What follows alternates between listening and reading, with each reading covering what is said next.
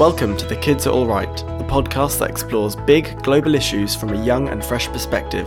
I'm Gareth Lewis. And I'm Amber Miller. The Kids Are Alright was produced by a team of students interested in learning more about some of the biggest issues facing the global community. Hi, my name is Kate, and I'm a 17-year-old student from Austin, Texas. As an American citizen, I grew up believing in and appreciating our First Amendment right, freedom of speech. I spent the past year living in Beijing with a Chinese family on an immersive study abroad program and experienced restricted access to social media and my usual news sites. I left China just days before the 30th anniversary of the Tiananmen Square protests and returned home to an outpouring of commemorative stories about what happened on June 4th, 1989, and articles pointing to China's censorship of its history. I decided to interview David Schlesinge, a longtime journalist, consultant, and expert on China and the media sector, to discuss how governments can control the media narrative and what this means for the future of free expression. My name is David Schlesinge. I'm the former editor-in-chief of Reuters, and I'm now a consultant. When I was with Reuters, I reported from Hong Kong, Taiwan, China, and then I went to the United States where I ran the Americas region, and then I started to have global jobs, ending up as editor-in-chief. After I left that, I became the chairman of Thomson Reuters China, and then I went off on my own as a consultant. Okay, so just to sort of familiarize listeners with the topic, could you give a brief explanation of, what is media censorship, what is the impact on the people, etc.? I think that one of the things we have to worry about is that censorship is not always the old-fashioned kind. The old-fashioned censorship is a reporter who is required to bring his or her reports to a central office where some official says, yes, this can go out, or no, you have to change such and such.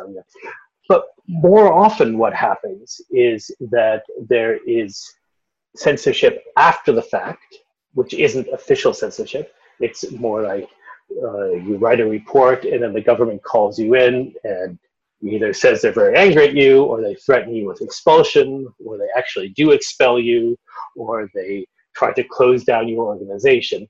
And that has a very big chilling effect. In many countries, there really is still official type censorship where government organizations say what can be reported, how it should be reported. And then they also have the after the fact censorship as well, where if somebody does something wrong, they'll either be fired or fined or imprisoned or all those things. The thing is that there's always going to be a huge spectrum of people. So there will be some people who are always going to be suspicious of their own government, no matter what they read in the paper, no matter what they see on television, no matter what they hear on the radio. They'll always be suspicious. They'll always believe the worst. Then there is another group on the other end of the spectrum, which will always think that no matter what the media says, no matter whether there's censorship or not, that the government is the best thing in the world, and they won't believe a word against it. And then there's going to be a huge block of people in the middle. And it's that block of people who are probably most affected by censorship, because if they're not naturally positive and not naturally negative towards their government, then they will be influenced by what they read, what they hear, what they see. And if those reports say that black is white and red is green, they will believe that. And over time, they will think that that is actually the way things are, and they won't question it. And so it's really that big mass of people in the middle who are most affected by it. There will always be some people who will never believe the censored reports. There will always be other people who will always believe everything that they read. But then there will be people in the middle who will be swayed by reports that are twisted or changed by government. So what do you think the impact of media censorship is on government transparency and sort of citizens' feelings of their government being transparent with them?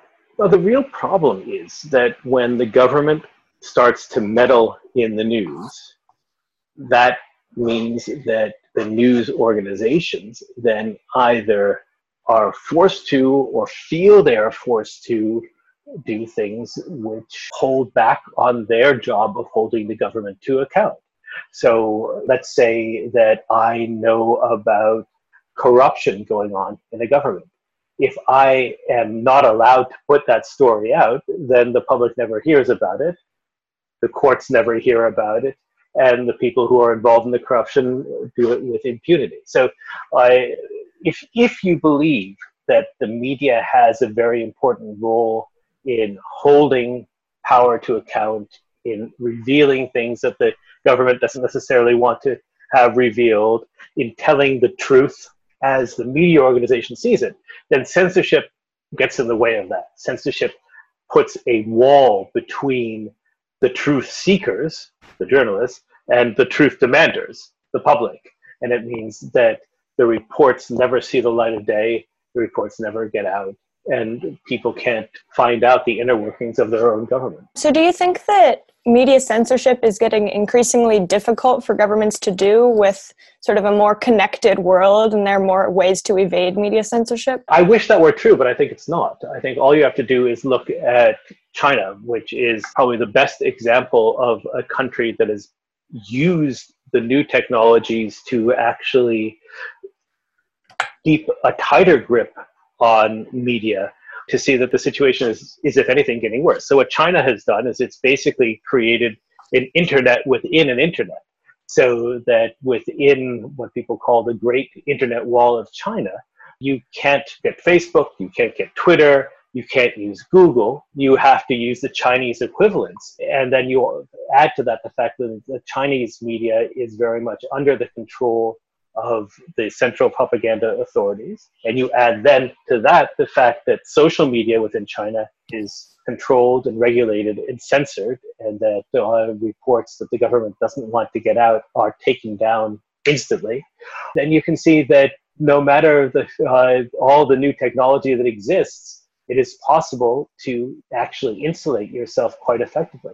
And China's not the only one. So the new technological situation has developed new tools of censorship, new tools of control. And I think that there will always be this arms race with some people trying to use technology to get freer, and then governments using technology to actually exert more control. I think that a lot of people have the misconception that media censorship is really only a problem in countries like China and Russia. But could you briefly talk about some of the laws in the European Union, in Australia, and countries that we consider more westernized that also censor the media? Yeah, I mean, I think it's really a question of definition, isn't it? Whether you call it censorship or whether you call it media accountability laws or things. But I worry that governments the world over are trying to use legal means to control the media a lot more. So, for example, even just say the European laws about the right to be forgotten. In theory, it sounds quite nice, right? Why should something that I did as a 20-year-old haunt me as a 60-year-old? If somebody writes something that I consider to be wrong about me, shouldn't I have the right to have that expunged from media everywhere?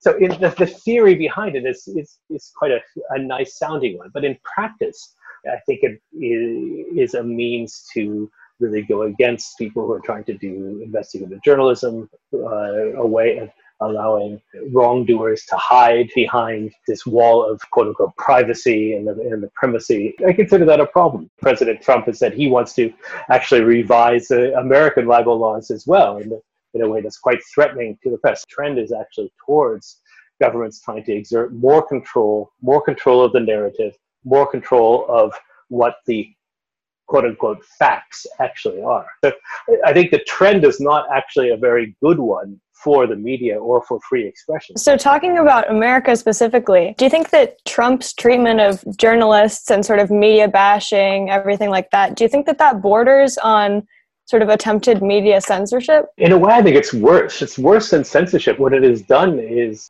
it means that people don't know what a fact is anymore. It's normalized this idea that everybody can have his or her own version of reality, whether that means believing that Martians can walk on Earth, or believing that guns don't kill people, or believing that glaciers melting aren't a sign of global warming.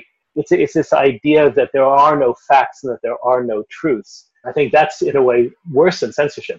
Censorship actually grants great status to the media. It says, what you do is so important that I'm going to try to control this.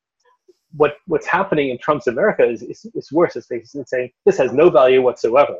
None of it is real. None of it is important. So no matter what a newspaper reports or a television station reports or an investigative reporter putting years of experience into it is reporting, don't believe a word of it. And my worry is that a lot of people are actually swallowing that. Now they don't believe anything from any source. David Schlesinge is a news professional whose life mission has been to understand and convey world affairs to the public. He thinks that the government control over the media and public distrust in news is a serious threat to the future of democracy. After speaking with David, we decided to reach out to someone who has been personally affected by censorship. His name is Zhou Fengshou. I was a Tiananmen student leader 30 years ago. I was most wanted nationwide and later put in prison for a year. I came to the United States in 1995, and now I'm working with Humanitarian China, a nonprofit organization that I co-founded in 2007. So will you just talk a little bit about your experience with media censorship when you were a Tiananmen student leader? In 1989, there was no press freedom in China. But at that time, there was a lot of reflection on China's past, for example, white culture revolution. So there was this push, even within the Communist Party, for more freedom on the press, on people's expression overall. So in 1989, when the student movement broke out, that's one of our first demand is to ask for freedom of press. After the massacre of 1989, Tiananmen, its history and everything associated with it has become a topic for censorship. So everything that happened in 1989 and June 4, for example, it's censored.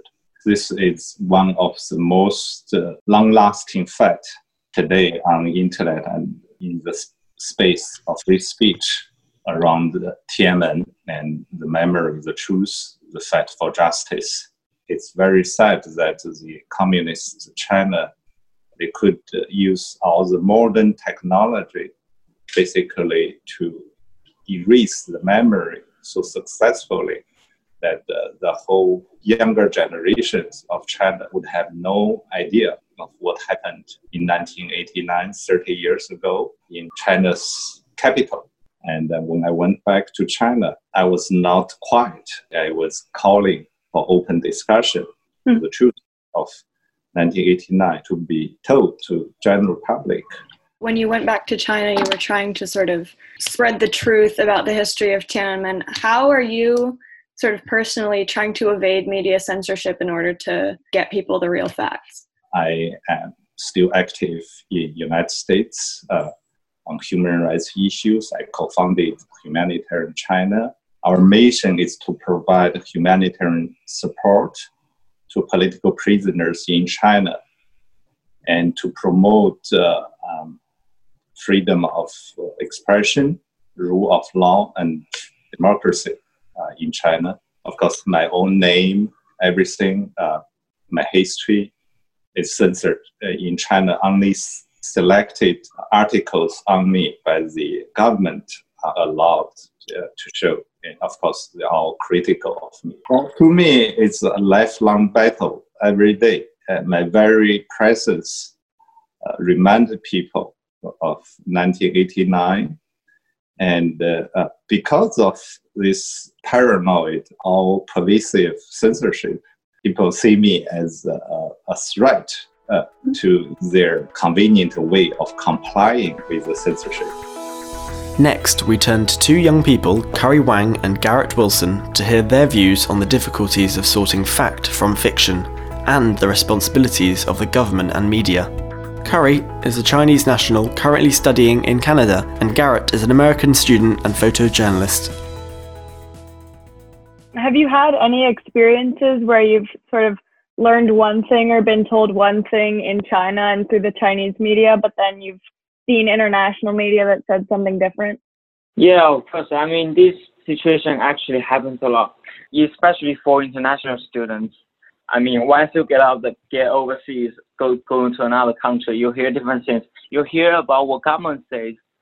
It's pretty much it's different from what outside world would say about it.